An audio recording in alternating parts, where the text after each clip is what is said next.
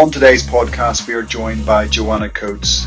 Jo will be known to most of our listeners as the CEO who led the sport of netball into a new era, an era of commercial and on-court success, culminating in that extraordinary day just over 2 years ago when Helen Houseby's buzzer beater turned over a seemingly invincible Australian team on their home patch to win Commonwealth gold, a sporting moment as iconic and dramatic as anything you will hope to see, and a moment which turned those players into national heroes and opened up huge opportunities for a sport already blessed with large participation numbers. Modestly, Jo puts a lot of that success down to that one moment, but the reality is you need to be in a position as a sport and as a governing body to make the most of that success when the moment in the spotlight eventually comes, and that, alongside the extraordinary team she created at England Netball, is perhaps her biggest legacy. Now Jo has taken on one of the biggest challenges in British sport, having recently been named as the new CEO of UK Athletics, a sport which benefits from large participation numbers and low barriers to entry, but undoubtedly had lost its way in recent years, a sporting sleeping giant. It was a pleasure for me to spend some time with Jo, speaking to her about her career journey up to this point and what she now wants to achieve for athletics as it moves into a new chapter for the sport. We also talked about the challenges that COVID-19 has presented for athletics, with the postponement of the Olympics and the Paralympics, as well as the cancellation of a number of Diamond League events, including the Anniversary Games. We also discussed leadership in sport. Jo's insights into what makes a good leader are particularly fascinating. Jo also gave us her views on the current narrative surrounding women's sport, and we discussed the importance of on-field or on-track success at major events as the gateway to people being inspired to take up sport. And finally, we discussed mindset in elite athletes, what makes an elite athlete different from the rest of us, with reference to the extraordinary Netflix and ESPN series The Last Dance, which charts the success of the Michael Jordan-inspired Chicago Bulls team of the 1990s. As always with Jo, her honesty and passion for sport and her understanding of its impact, both commercially and on a human level, comes across in spades. I hope you enjoy our conversation. But look, first of all, congrats on the new role, which obviously we'll come on to shortly. But first of all, also thanks for coming on the back page. We know how busy you are, and we very much appreciate you taking the time. Firstly, how are you? How's lockdown life? Presumably it's made up of lots of Zoom meetings and Microsoft Teams meetings as you try and connect to your new team digitally, I guess. Yeah, absolutely. I think the same as everybody else, Andrew. It's kind of, constantly staring at a screen, not having to get as dressed up in the morning, do your hair and your makeup and all the rest of it. So I know the feeling. But yeah, lots of staring at screens. I mean, my first day was a board meeting. My third day, we shut the office. So I've met probably 5 of my staff face to face. The rest I've had to meet virtually, which hasn't been the best thing. And then on day 5, the Olympics was cancelled. Postponed. So yeah, very unusual start. Yeah, very new on start for a new role, and I guess factoring in all of the other, challenges that have been in your in tray as well. It's quite a whirlwind start, but you're up for that challenge, no doubt about that. Can I just quickly stay with, the challenges of COVID-19 just while we're talking about that? And obviously in particular, the challenges for athletics as a sport, especially in and around the major events and competition schedule. You've obviously just announced, unsurprisingly, the cancellation of the Anniversary Games, which is very much the jewel in the crown, not just of British athletics, but also of the Diamond League as a whole. That's obviously consistent with the challenges being faced by the other major sports. But I guess in real terms, what does that mean for athletics in the UK in terms of a revenue black hole, especially, given that athletics is so well supported in the UK? You would have been guaranteed full houses at the Olympic Stadium for the Anniversary Games. So what is the impact of that short term? Yeah, I mean, it's not great. I think like so many major sports at the moment, loss of ticket revenue is not a good thing. Yeah. So it's probably going to cost the sport about £1 million. So it's not a significant amount of money at all. And then also you've just got to juggle the fact that we had broadcast broadcast contracts that sat around that, and obligations to sponsors. And at the moment, lots of our partners are being really supportive, but I'm just not sure how long that's going to last, really, because equally they're under the same pressure financially as sport is. So it's not great, and that's why we held on right until the very last moment, really. But we couldn't hold on any longer. We had to weigh up the safety of people coming to the event. We weighed up, can we do this behind closed doors, which financially it didn't make any sense. So it was a massive decision. Yeah, because obviously, as you say, ticketing revenue is so fundamental for an event like that. And that's going to make up such a huge proportion of the revenue. So it's not just a case of creating a biosecure stadium and then putting on a made-for-TV event. That kind of footfall and ticketing was just going to be massive for athletics as a sport, wasn't it? Oh, absolutely. And I think as well, we're coming to the end of a broadcast deal. That as kind of like our last TV event before we take this out to the market in front of an empty stadium. It's reputationally, it's not great, is it? It just does. Look at what happened in Doha when there's empty seats there. It just doesn't look good from a TV perspective either. So no, financially not good. What about the remainder of the Diamond League? Because obviously Zurich and Rabat have also been cancelled, but I think there's meant to be a Diamond League meet in Gateshead in the middle of August. Do you know what the status quo of that is, or the status of that is at the minute, or is it too early to tell? I mean, again, we'll just wait for government guidance, but we're not going to postpone that or cancel it until we absolutely know we have to. Athletes are desperate for competition as well. It just depends, will flights be allowed in? Will people still be in quarantine for 2 weeks? We just don't know the answers to those. So until we know the answers, and our ticket buyers have been fantastic. Nobody said, I want my money back. We've got people screaming at us at all. So until we know, we're just going to, again, just keep that live until the last moment, really. And probably a lot of that, again, will be down to, can we have mass gatherings? And what are the quarantine restrictions around athletes when they come into the country? Yeah, I mean, we've obviously had some initial government guidance this week in relation to the reintroduction of athletes into training zones and performance pathways. I mean, presumably from an athletics perspective, you're now working out ways to reintroduce your athletes into their performance zones, into their performance pathways. And I guess from an athletics perspective, it might be said that it might be a slightly easier reintroduction than for, say, some of the team sports, because at least within athletics you can train in a self-isolated environment. Yeah, absolutely. And the point that, most of what we do is outdoor. So, if you're an indoor team sport, that's not great. Yeah. So, we're looking to reopen Loughborough hopefully in about a week to 10 days time. But I mean, the controls around it and the risk assessment's huge. So on a track, you're probably going to allow, say, 4 athletes for an hour, then they leave and then others come in. So that we can really control. Yeah. Where you've got issues is where you've got equipment. So, yes. High jumpers, pole vaulters, where you potentially normally have 2 or 3 athletes training, that's not going to be possible because you've got to wipe down all the equipment, make sure it's safe again. So again, you're just having to look at how you can schedule 1 athlete at a time for a period of time, wash that entire environment down, make sure it's safe again to bring another athlete in. So logistically, the performance team, they've never faced anything like this before. And logistically, it's absolutely huge. And we're very lucky that we have a chief medical officer. There's lots of sports smaller than us that don't have chief medical officers. So they're having to find this information from all over the place. So it's an absolute logistical nightmare. There's also the things you have to take into consideration, that if you're asking someone to travel to a facility that you consider is safe for an athlete, you don't particularly want them going on public transport, nor do you want them driving 2 to 3 hours to a facility, training and then driving home. That's just not safe. And of course, none of the athletes can stay over. So we will manage this and be very, very strict on risk. There's probably going to be about 20 athletes that will be allowed back, and that's it.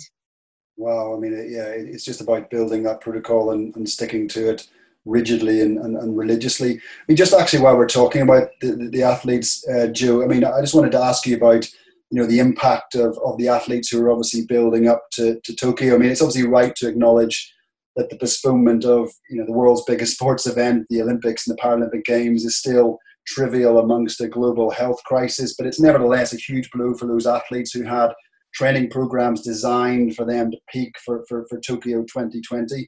How are they reacting to that, responding to that, dealing with that? I mean, I'm 8 weeks in, so I don't know a lot of the athletes yet. Some of them actually, they've been amazing. They've reached out to have a conversation with me, which has just been fantastic. But my overall sense from the performance team is that there was a sense of relief, I think, when it was actually postponed, because athletes just didn't know what was happening. So I think the first thing was they were all relieved that they actually knew what was going to happen.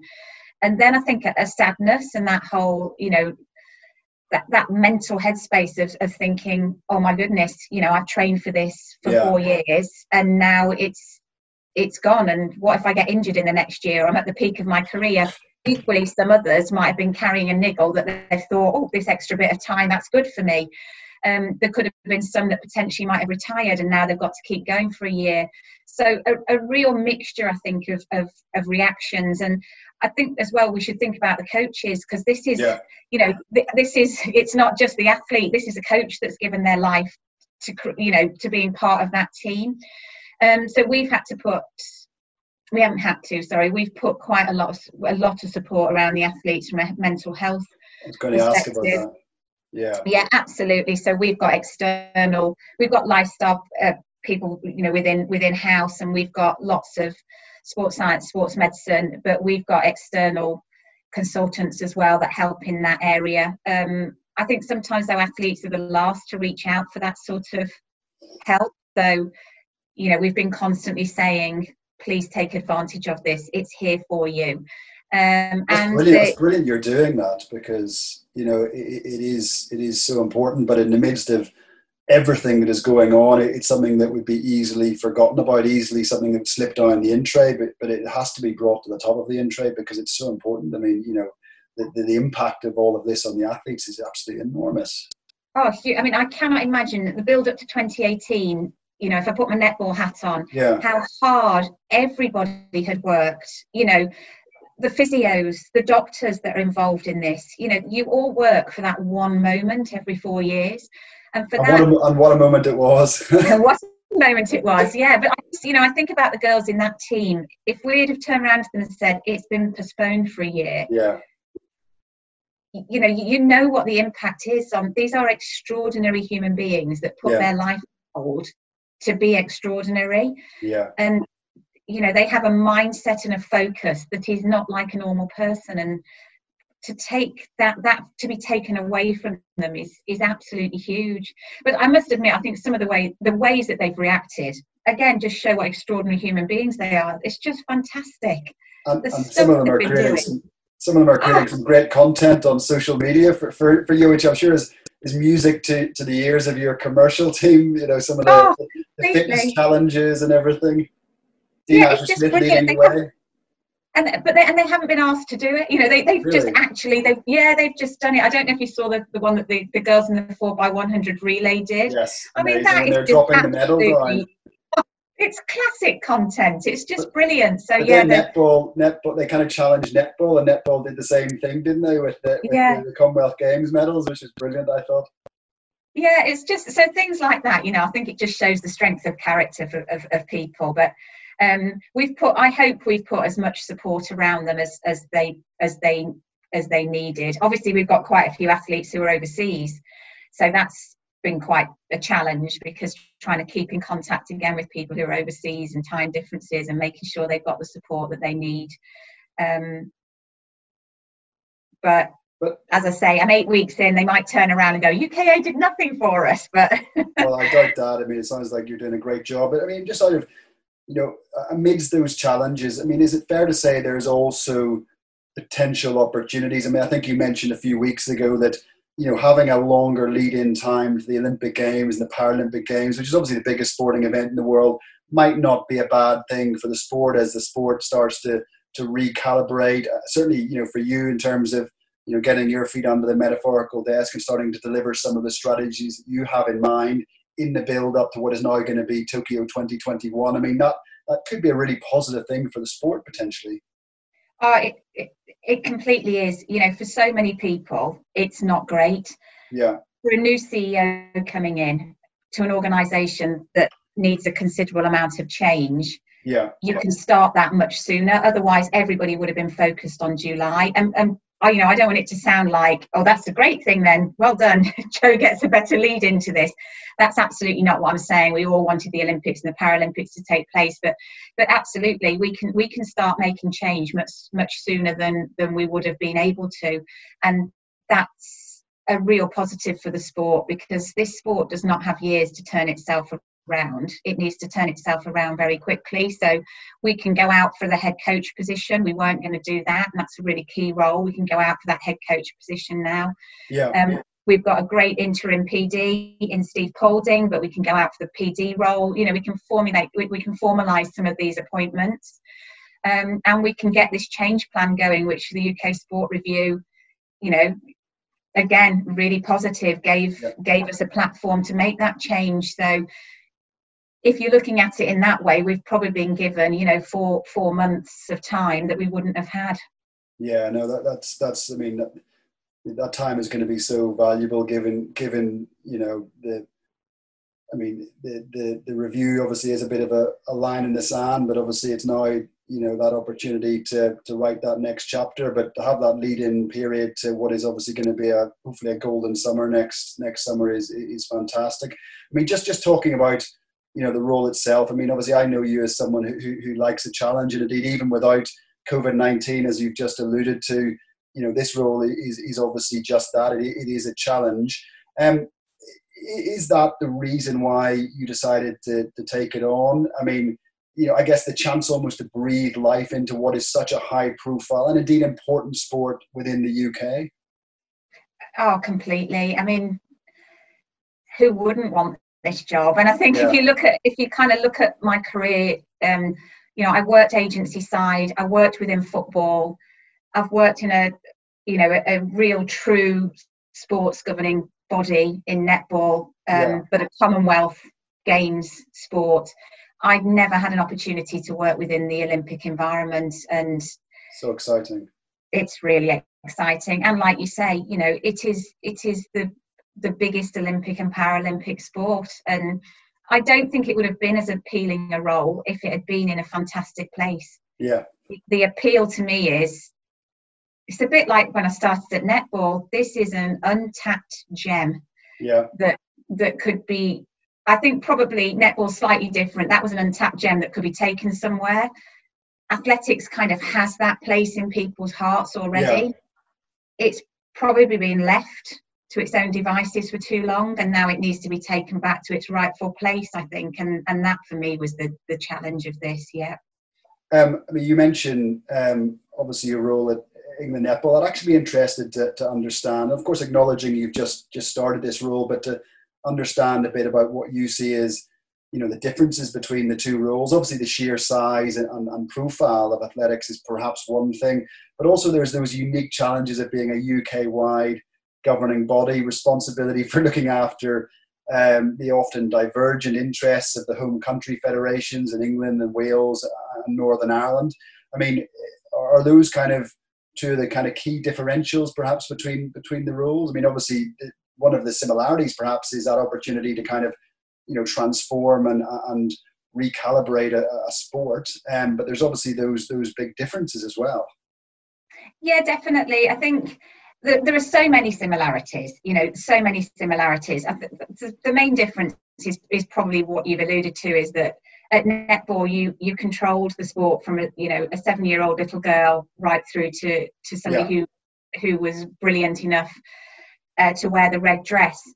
UK, it's not quite the same. We have our home countries that deliver participation, and part of the talent programme. So yes, it's slightly different because we have, I hate using some of the terminology of like the top bit, because it sounds like we're more important, and we're absolutely not more important. but we have to work really closely with the home countries. And certainly when I came into this role, that's what most people said would be my biggest challenge, is to make sure that, you know, you could unify the athletics family and work more closely with the home countries. I just haven't experienced that at all. The relationship I've had and the working relationship with the CEOs of the home countries has been absolutely delightful. You know, I was nervous about it. I thought it'd be the biggest challenge. I just haven't felt that at all, because ultimately everybody wants to deliver the same thing. Yeah. Everybody wants this sport, you know, to be the ultimate sport in this country. And when everybody feels the same about that, it's just about building a plan and a way of working together that makes sure that we all deliver that. And I've had a phenomenal experience working with the chairs and the CEOs of the home countries. You know, the plan that we're pulling together collaboratively has been accepted by the UKA board, and we're sharing that with the boards of the home countries. We all equally understand our roles and responsibilities. We understand what timelines we need to deliver within, and I just haven't experienced what other people said they've experienced. Yeah, because that's hugely positive message, because you're right, the kind of the public I guess profile or mindset was that it was maybe a disconnected governance structure, that not everybody was collaborating and not everybody was on the same page. But you know, it's great to see that perhaps isn't necessarily the case. And of course, you talk about that strategy going forward. I mean, is that the athletics nation strategy that you're talking about in terms of delivering that collectively?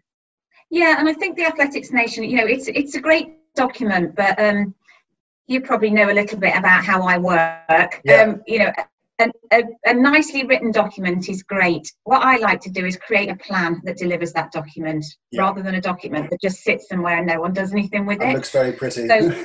And looks very pretty, exactly. So what I'm developing with the CEOs of the home countries is a document that doesn't look very pretty, but is extremely functional and will deliver athletics in this country. So that's what we're working through. We're working through actually, you know, the physical plan that will allow us to deliver an athletics nation. And it's very much around, you won't be surprised by this at all, about putting the athlete and the athletics family at the heart of everything that we do, and making sure that we understand what their requirements are to have the very best experience, and go back to things like having a really good coaching strategy, a great competition strategy, making sure that our volunteers are rewarded for what they do. Us appreciating at UKA that if the home countries don't grow participation, we don't have our elite athletes that come out the top end, and you know, an appreciation that actually they're doing a good job at driving participation. So yeah, that's kind of where we're at with our change plan. So you know, will that perhaps then start to see the focus shift away from medal pathways to perhaps that broader and indeed important role that this great sport plays within UK society? Is that maybe a fair statement? You know, maybe kind of a more holistic approach to how athletics is delivered in the UK?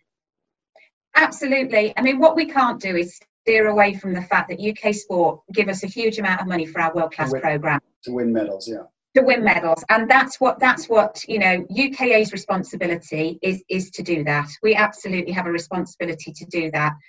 The way in which we do that is about our culture and our behaviours. And I think that is the bit that will change, not our willingness to win. Of course, because our athletes want to win.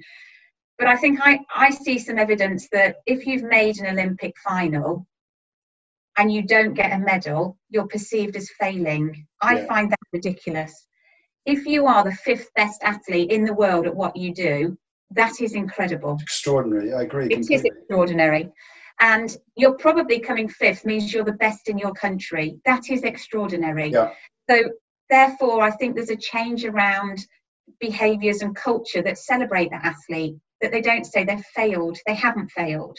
So for me, yes, it's an understanding that we don't just deliver a world-class programme, we deliver performance and talent.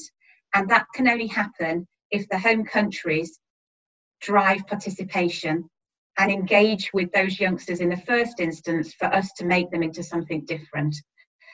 And so it's joining all of that together. Same as coaching.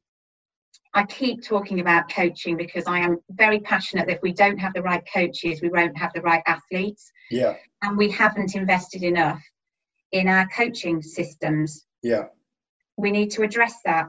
And there is this gap between talented athletes moving into an Olympic program from a coaching and a competition point of view. There is a gap there, Yeah. and we need to fill that gap. And this isn't a criticism of anybody. It's just the way the system has grown. There is this bit of a gap, and the home countries recognise that, and we recognise that.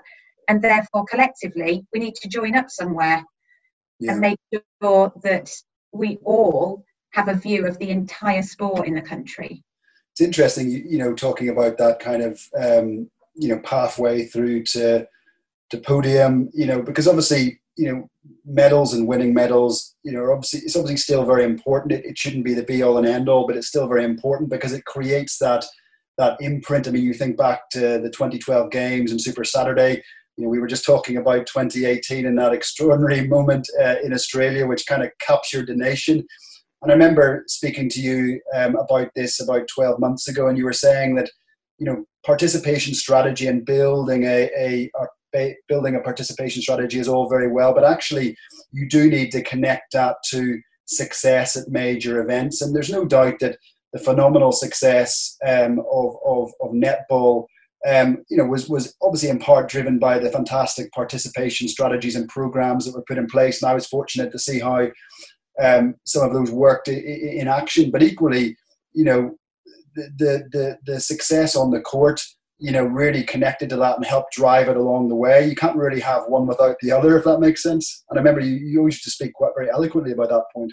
It makes complete sense, and I know sometimes I've been shocked for saying things like this because I don't take away at all of what elite athletes do. They are, as I keep saying, these extraordinary human beings.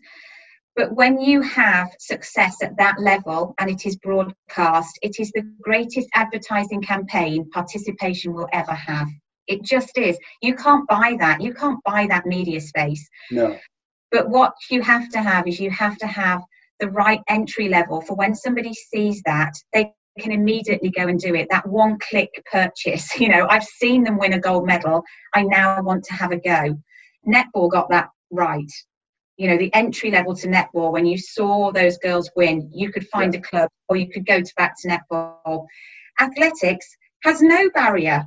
You know, I can watch somebody win on a track. I'm only talking about a track here, or road running, and I can put on a pair of trainers and go and have a go. There is no barrier. That's why this role is so exciting.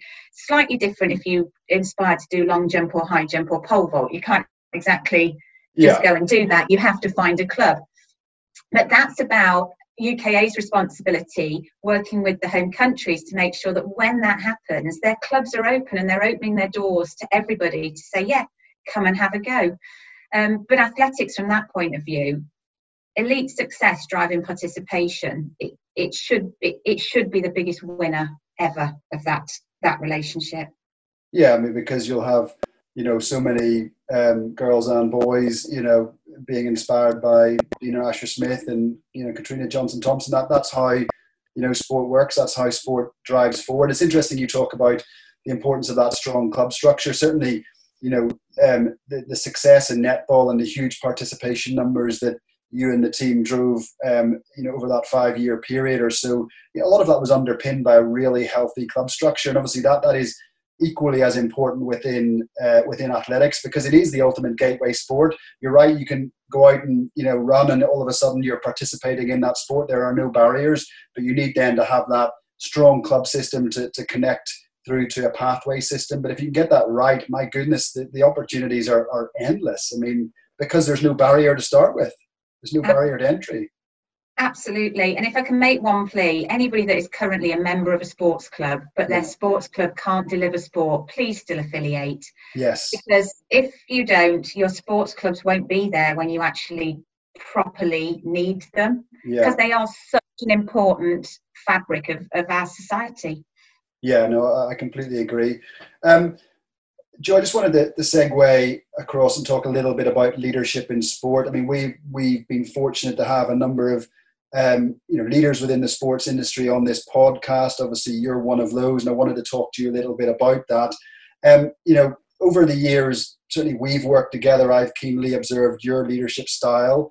I would obviously like to get your views on what makes a good leader, but in particular, what makes a good leader in a sporting context or a sporting administration context, if that's not too broad a question.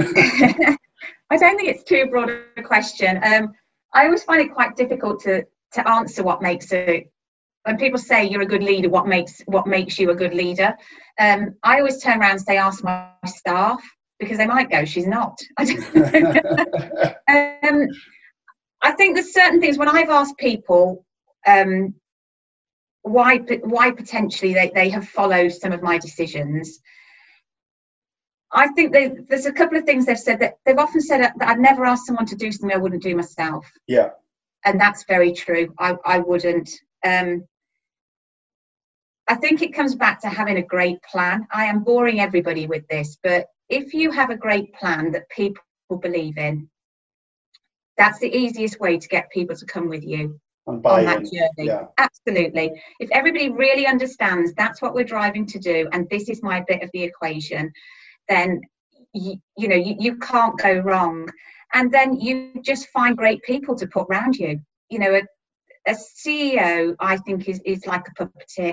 You should put brilliant people around you who are experts in what they do, and let them do what they do, and you guide them through that process. I don't think I change. I'm the same person in work as I am out of work.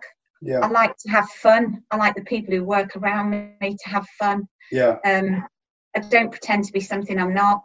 I'll put my hand up if I make mistakes. But I am like a dog with a bone. If I think something should be done in a way that I think it should be done, I won't let it go. I've experienced that. I will drive things forward. Yes, I've definitely seen that in action. I mean, interesting you talk about, the importance of the team and team building. We actually had Simon Dent, who's CEO of the sports marketing agency Dark Horses on last week, and he was talking about exactly what you've just described in the context of what he's trying to drive with his agency.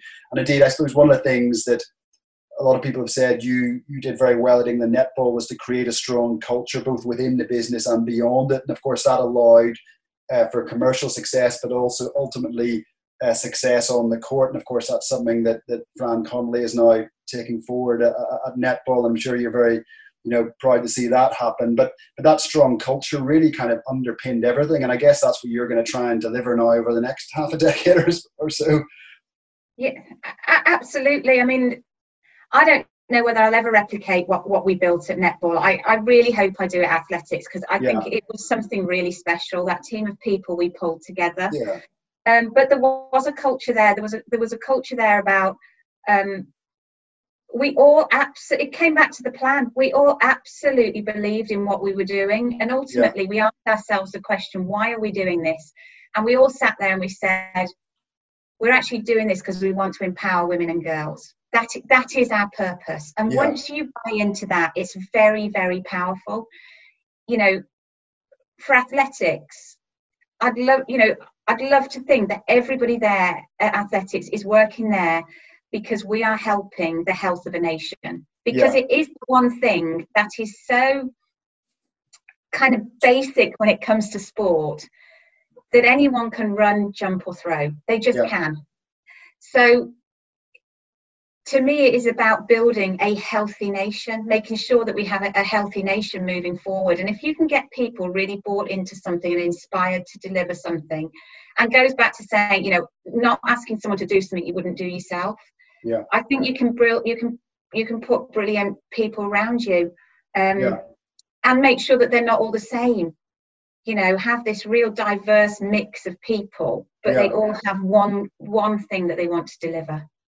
Yeah, I love that idea of inspiring an active nation. I'm sure that would be music to the ears of Tim Hollingsworth as well. So much of what you in athletics can deliver is so deeply connected to what he's trying to deliver, through his role at Sport England.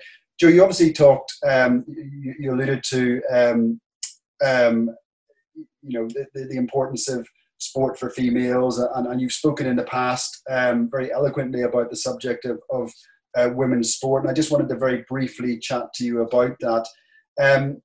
What do you see as the current narrative of women's sport? I mean, obviously we have COVID-19, so maybe we'll park that for a minute because that's obviously going to have a significant impact. But leaving that to one side, what do you see as the current narrative? And indeed, has that narrative developed as you hoped it would, in particular, say, in relation to the major team sports such as netball and cricket and rugby and football who are trying to drive women's programs? Oh, absolutely. I mean, I've been involved, 10 years, I suppose, in properly fighting for the appreciation of women's sport. Let's not even get started on women working within the sports environment, because I think we've got a long way to go on that one. Yes. But yes, I think there are a group of people that should actually sit back now and think, gosh, look at what's happened in the last few years. And I think we should be proud of where women's sport has got to. We're not totally there yet, but equally that doesn't necessarily worry me too much, because I think the pace at which women's sport has changed in the last 4 or 5 years has been phenomenal. And if we can keep up that change in pace over the next 5 years, women's sport will just be in the most incredible place. And I think when you look at it, you've got to look at it on the whole. So you've got to look at participation, sponsors coming into it, media coverage, all those different things. And if you look at some of the women's sport where it is now compared to where it was 5 years ago, then we should actually just look back and go, wow, something spectacular happened here. Yeah. And I don't believe it will go back. I think there's a lot of talk. We're trying to park COVID, but there's been a lot of questions asked about post-COVID, will women's sport be in the same place? Yeah. I absolutely think it will. There is no reason, no rationale as to why it would go backwards, unless men's sport goes backwards as well. Yeah. But there is no rationale as to why it should go backwards, because I think everybody is bought into the fact that women's sport takes sport to a whole new audience, whereas just constantly increasing men's sport was taking sport to the same audience. Agreed. We've broken that. So, women and girls now want to watch sport, want to read about sport. They didn't used to want to do that. Oh, and we've changed that. I completely agree. And my daughter's 3 years old, and I can also already see her, connecting to sport in a way that maybe a 3-year-old 20 years ago might not have done. I mean, it is interesting. I know I talked about parking COVID in the context of the narrative around women's sport, but of course, we can't just park that. And the reality is that it's so important that women's sport is focused on as much as men's sport when it comes to the reintroduction protocol. I mean, Heather Knight, the England women's cricket captain, spoke very eloquently about the concern she has about perhaps women's sport falling down the in tray as we all clamber to get sport back, in some shape or form over the coming months. And it's vital that women's sport comes along or is goes on the same journey as the men's game for the reasons you've just alluded to. Yeah, absolutely. And I know people have said, will it fall down because there's a cut across sport? Well, women's sport still does not cost anywhere near what men's sport costs when it comes to the governing bodies and the investment they make. Yeah. So when they're looking at investment decisions, cutting a fraction of the male game won't go anywhere near to the cost of what they put into the female side of the sport. But the investment back is far gains far more, doesn't it? Far more, exactly. So I just do not buy that argument at all. If you do the percentage invested into women's sport as opposed to the percentage invested into men's sport, and there has to be a cut somewhere, then a tiny cut in men's sport will make a massive difference. A tiny cut in women's sport will make no difference whatsoever to their budgets. So the only reason I can see women's sport going backwards is because you've got decision makers there who never wanted it there in the first place. Therefore, they'll use it as an excuse. And that is not right. No, I agree completely. It's actually really interesting when you then flip over and look at athletics and tennis is another example. Sports in which female athletes are in fact the most commercially powerful and the most commercially valuable, often much more so than their male counterparts. And indeed, that's always been the case in athletics. When I think back to, Lady Mary Peters, winning gold back in the 1970s, obviously someone we're very proud of, coming from Northern Ireland. And in fact, one of my claims to fame is that I sort of, I was going to say I know Mary. I think that might be pushing it a bit, but I've been fortunate to spend time in her company, and she's a hugely inspirational figure. And I guess if you fast forward to the present day, you have Dean Asher-Smith on the front cover of GQ magazine this month. She is one of the highest profile and most influential athletes in the UK, full stop, male or female. Katrina Johnson-Thompson probably falls into the same category. I guess it must be hugely exciting for you to have those types of role models representing your sport. I mean, there's so much that can be achieved with that. It's just fantastic, and it doesn't kind of make me laugh, but it does sort of make me laugh coming from netball, and then you come here and, like you say, our superstars at this moment in time are women, and we're looking at how do we make our men the superstars. It's really it's quite unusual, but they're just fantastic. They are incredible young women, like you say. Dina from GQ, I mean, she just looked spectacular. But they're also incredibly bright.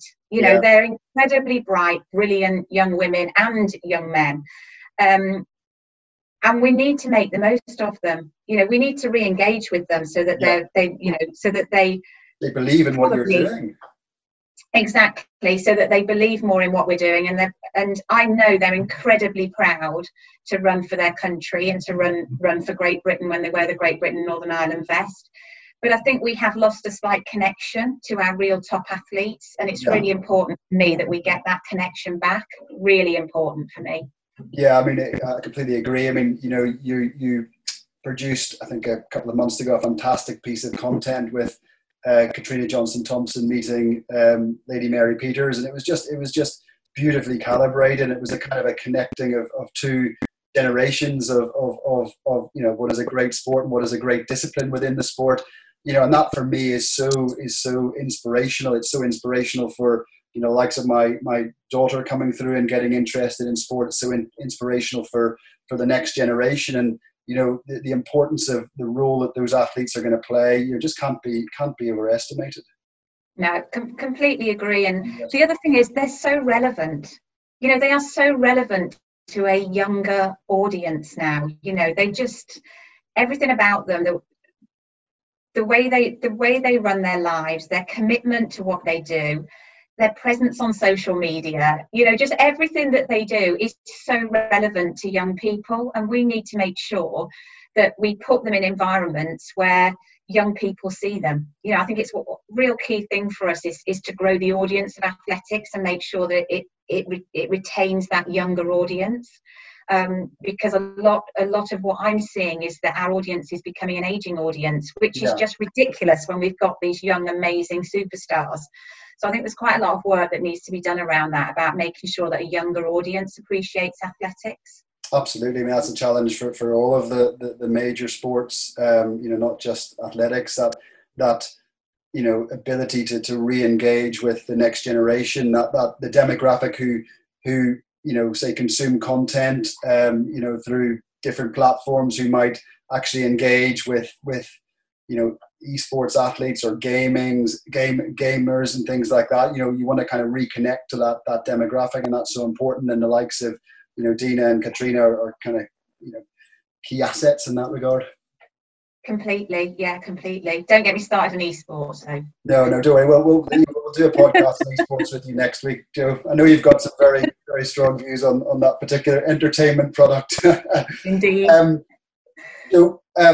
Just finally, we like to ask all our guests to name or suggest a book or a podcast or an article or any piece of content that they've enjoyed or got something from. It could be during the self-isolation period. And I guess you would recommend our listeners consuming or listening to, and it can be anything, sport or non-sport. I just wondered if you had anything that you wanted to throw out there. Oh, I do, but I think you're going to be a bit disappointed, really, because I've been so busy with this job, kind of reading books and things like that. I just haven't had time to do. So I've sat in front of the telly at night, And I have been absolutely hooked to The Last Dance. Oh, the Michael Jordan, breathtaking. Can we do a whole podcast just on that? I just love it. He's got to go down as the greatest sportsman ever. He's just greatest athlete of all time. Unbelievable. And the way he's criticised in it as potentially, you know, being this figure who was quite angry and shouted at everybody and all the rest of it, he's just yearning to win. Yeah. Was the mindset. It's the mindset. Unbelievable. But this is the thing, you know, he's criticised, but it's a mindset that, you know, I guess us mere mortals just you know, don't necessarily understand because that is what it takes to perform consistently at that level. His athletic prowess and ability is unique and remarkable, but what created Michael Jordan was so much more than that. It was the mindset that he had within him. And it was fascinating. It is fascinating to watch how he interconnects with, you know, Dennis Rodman and Scottie Pippen and the kind of lesser well-known members of the team in terms of how he, you know, to a degree kind of manipulated them to come on the journey that he was on. Absolutely fascinating. And the frustrating thing is I've got to, because I binge watched it all in one go, and then I have to wait till next week for the final two episodes. But it's I'm glad you said that. Actually, you're the first person to say a TV program, but actually I'm surprised no one has said The Last Dance before. Oh, it's some of the greatest television I've ever watched. And when you talk about great leaders, oh my word, if he wasn't on that court, they didn't win. No. Simple as that. Maybe people didn't like his style, but they did not win. And I thought what was lovely was the vulnerability when he does break down and cry. Yeah. That, you know, but yeah, one of the greatest things. I could sit and just watch it again. I know. I loved how they, you know, showed the importance of the relationship he had with his father, and then obviously when his father died, he then went and had a go at baseball. And the fact is, he was actually really good at baseball as well, you know, through sheer force of will, through sheer force of mindset. I mean, it was quite extraordinary. I do love Scottie Pippen, though. I think me too. Such brilliant. Cool role. Yeah, just brilliant. But it was, I mean, that kind of that 90s Bulls franchise is one of the greatest kind of sporting teams of in the history of sport, really. And it was made so much better by the sheer force of the personalities involved. Completely. And the suits. What were they about? I was thinking, I was watching that with my wife and I was thinking, did we all really dress like that in the 90s, in the mid 90s? And actually then I look back at some university photographs because I was at university in the late 90s, and to be honest, we kind of did. Maybe not quite as big as Michael Jordan's suits, but you know, we did have some pretty ill-fitting suits back then. Yeah. Yeah, that did make me laugh. But what a great show that is! Just brilliant, absolutely brilliant. Oh, I'm glad you said that. My entire team is a massive fan of it as well. So it is really the talk of the sports industry, and of course, it's beautifully timed by Netflix and ESPN to release it around this time. I think they'd actually planned a later release, but you know, it's driven so many eyeballs, you know, not least because there's no live sport to watch and everybody is talking about The Last Dance. It's absolutely fantastic. Yeah. So, I endorse that recommendation. Joe, thank you so much for taking the time. You know, look, I have been fortunate to work with you over the years when you did such a fantastic job, you know, turning netball into, in my view, a sporting powerhouse. We have no doubt you're going to do an incredible job over the next years at UK Athletics. It's a really big challenge, but there's no doubt that you are the right person for that challenge. And as I say, thank you so much for taking the time and joining us this afternoon. And of course, you know, look after yourself, stay safe and well. Thank you very much. Pleasure. Thanks for listening to the Sheridan Sport Backpage podcast. You can follow us on Twitter at Sheridan Sport and also subscribe to our Backpage blogs and previous podcast episodes. You can also share ideas and connect with us individually on Twitter and LinkedIn. Feel free to get in touch with one of the team: Andrew, Dan, Chris, Johnny, Alex, Sarah, Ryan and Elle.